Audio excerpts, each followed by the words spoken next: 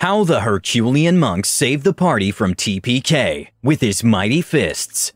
Our DM does levels by XP rather than milestones.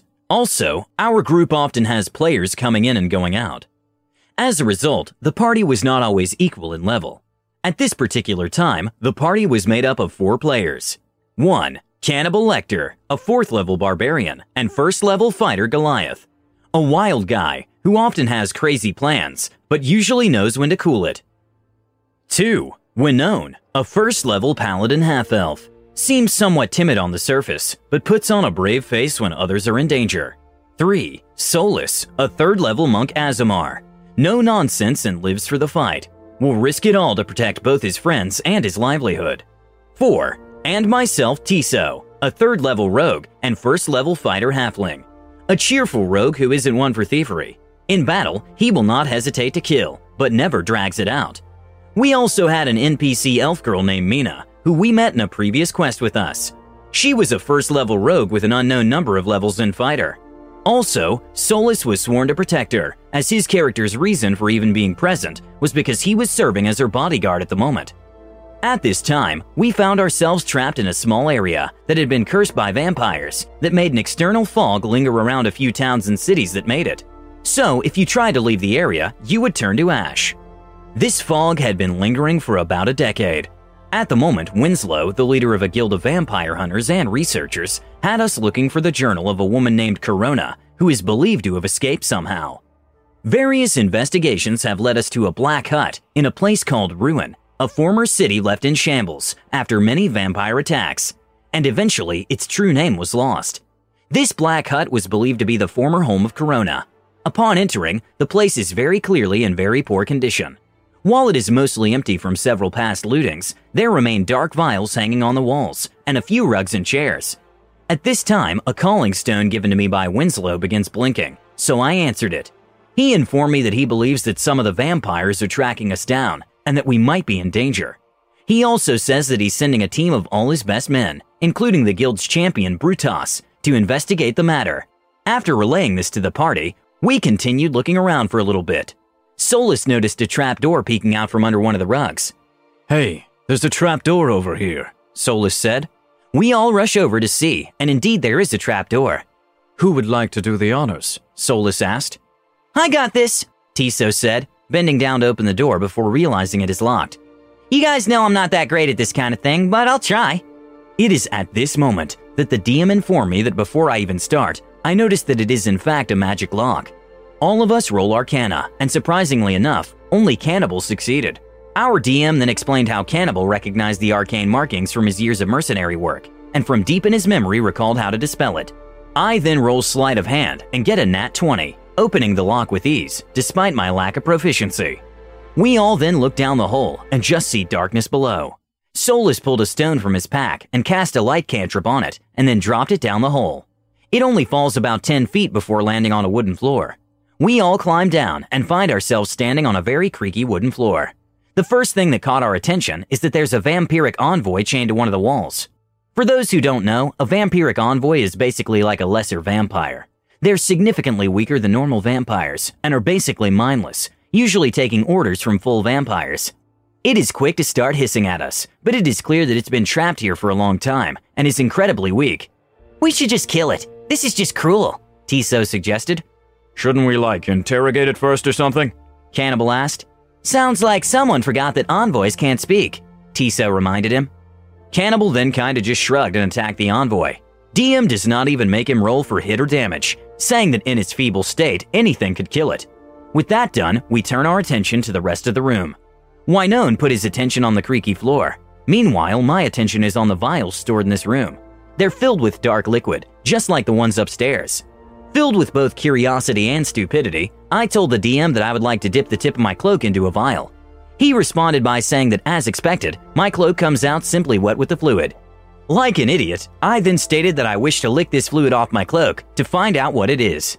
My mouth is immediately filled with a taste of blood. I spit it out and immediately began chugging a vial of holy water, terrified.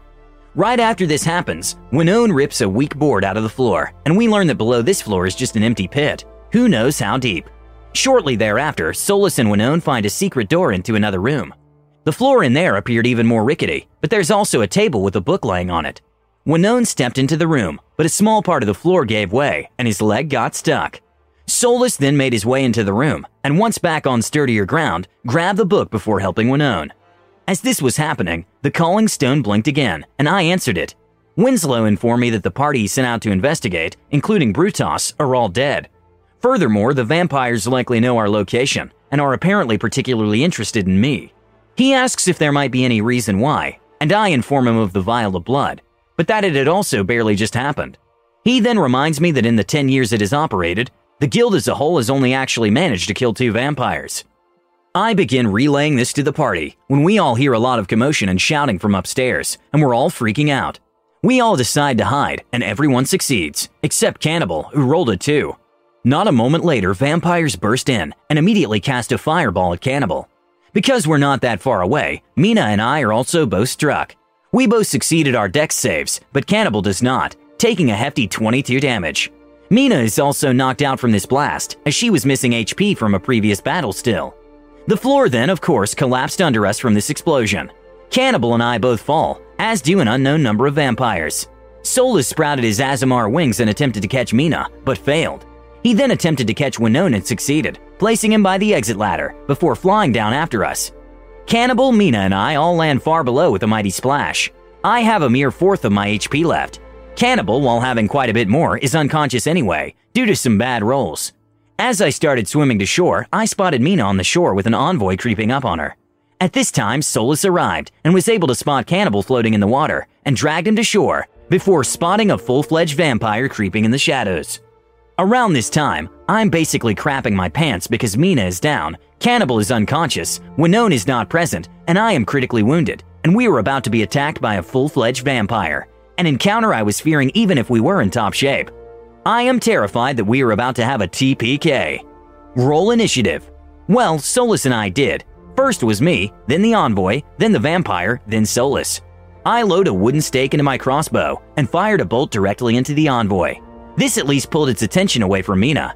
I also used Second Wind and healed for 9 HP. The envoy then attacked me and thankfully missed. The vampire then attacked Solus, nat 20. The vampire viciously sunk its teeth into Solus, but he is unfazed. As an Aasimar, he is a holy being, and thus resistant to such evil powers. Solus briefly looked over at Mina's horribly injured unconscious body, and then back to the vampire.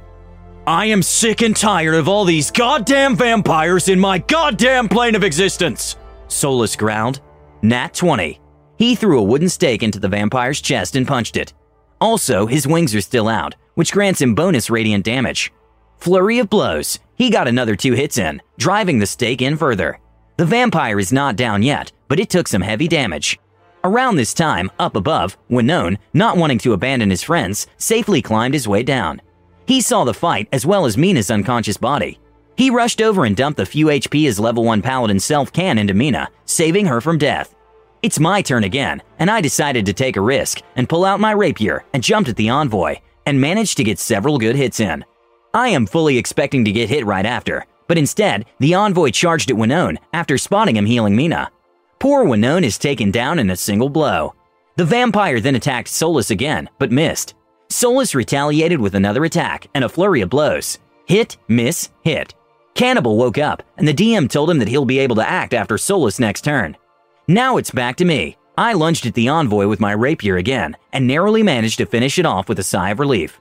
The vampire again tried to attack Solus, but again failed. Solus then once again attacked as well, using his final key point to do a third flurry of blows.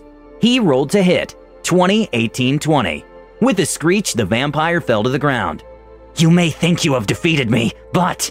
it snarled.